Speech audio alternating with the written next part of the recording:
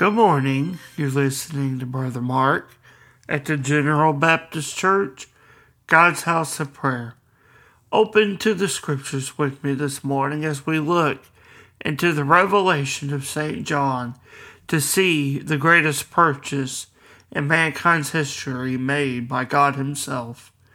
In Revelation chapter 5, looking in the 9th verse, we see as John writes, he tells us, "And they sung a new song, saying, Thou art worthy to take the book, and to open the seals thereof, for thou wast slain, and hast redeemed us to God by the blood out of every kindred and tongue and people and nation, and hast made us unto our God kings and priests, and we shall reign on the earth."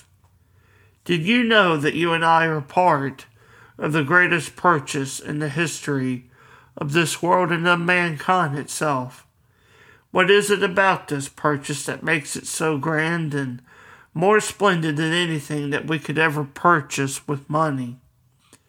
This purchase was not made with perishable, failing money that you and I use every day to buy food and to pay for necessities of life, but what makes it so grand is that it was purchased with the blood and sacrifice of Christ, who is the Son of the living and eternal God.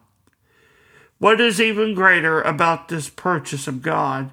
It is by the sacrifice and payment of Christ's blood, He has purchased and redeemed a people out of every nation of the earth, and in doing so, He gives eternal life to all. It is here in John's revelation we see that John is shown the sequence of events in heaven. He sees a group of elders that are the representation of God's people throughout history. They are before the throne of God, and when the Lamb of God takes the sealed book, the Scripture tells us from John they fall before the throne and worship the Lord God, even singing a new song. This song is the declaration of praise to God by His people, even throughout all history, for the great purchase of salvation and eternal life. You and I today, as we read this scripture, this is an incredible scene that John sees and we see as we read.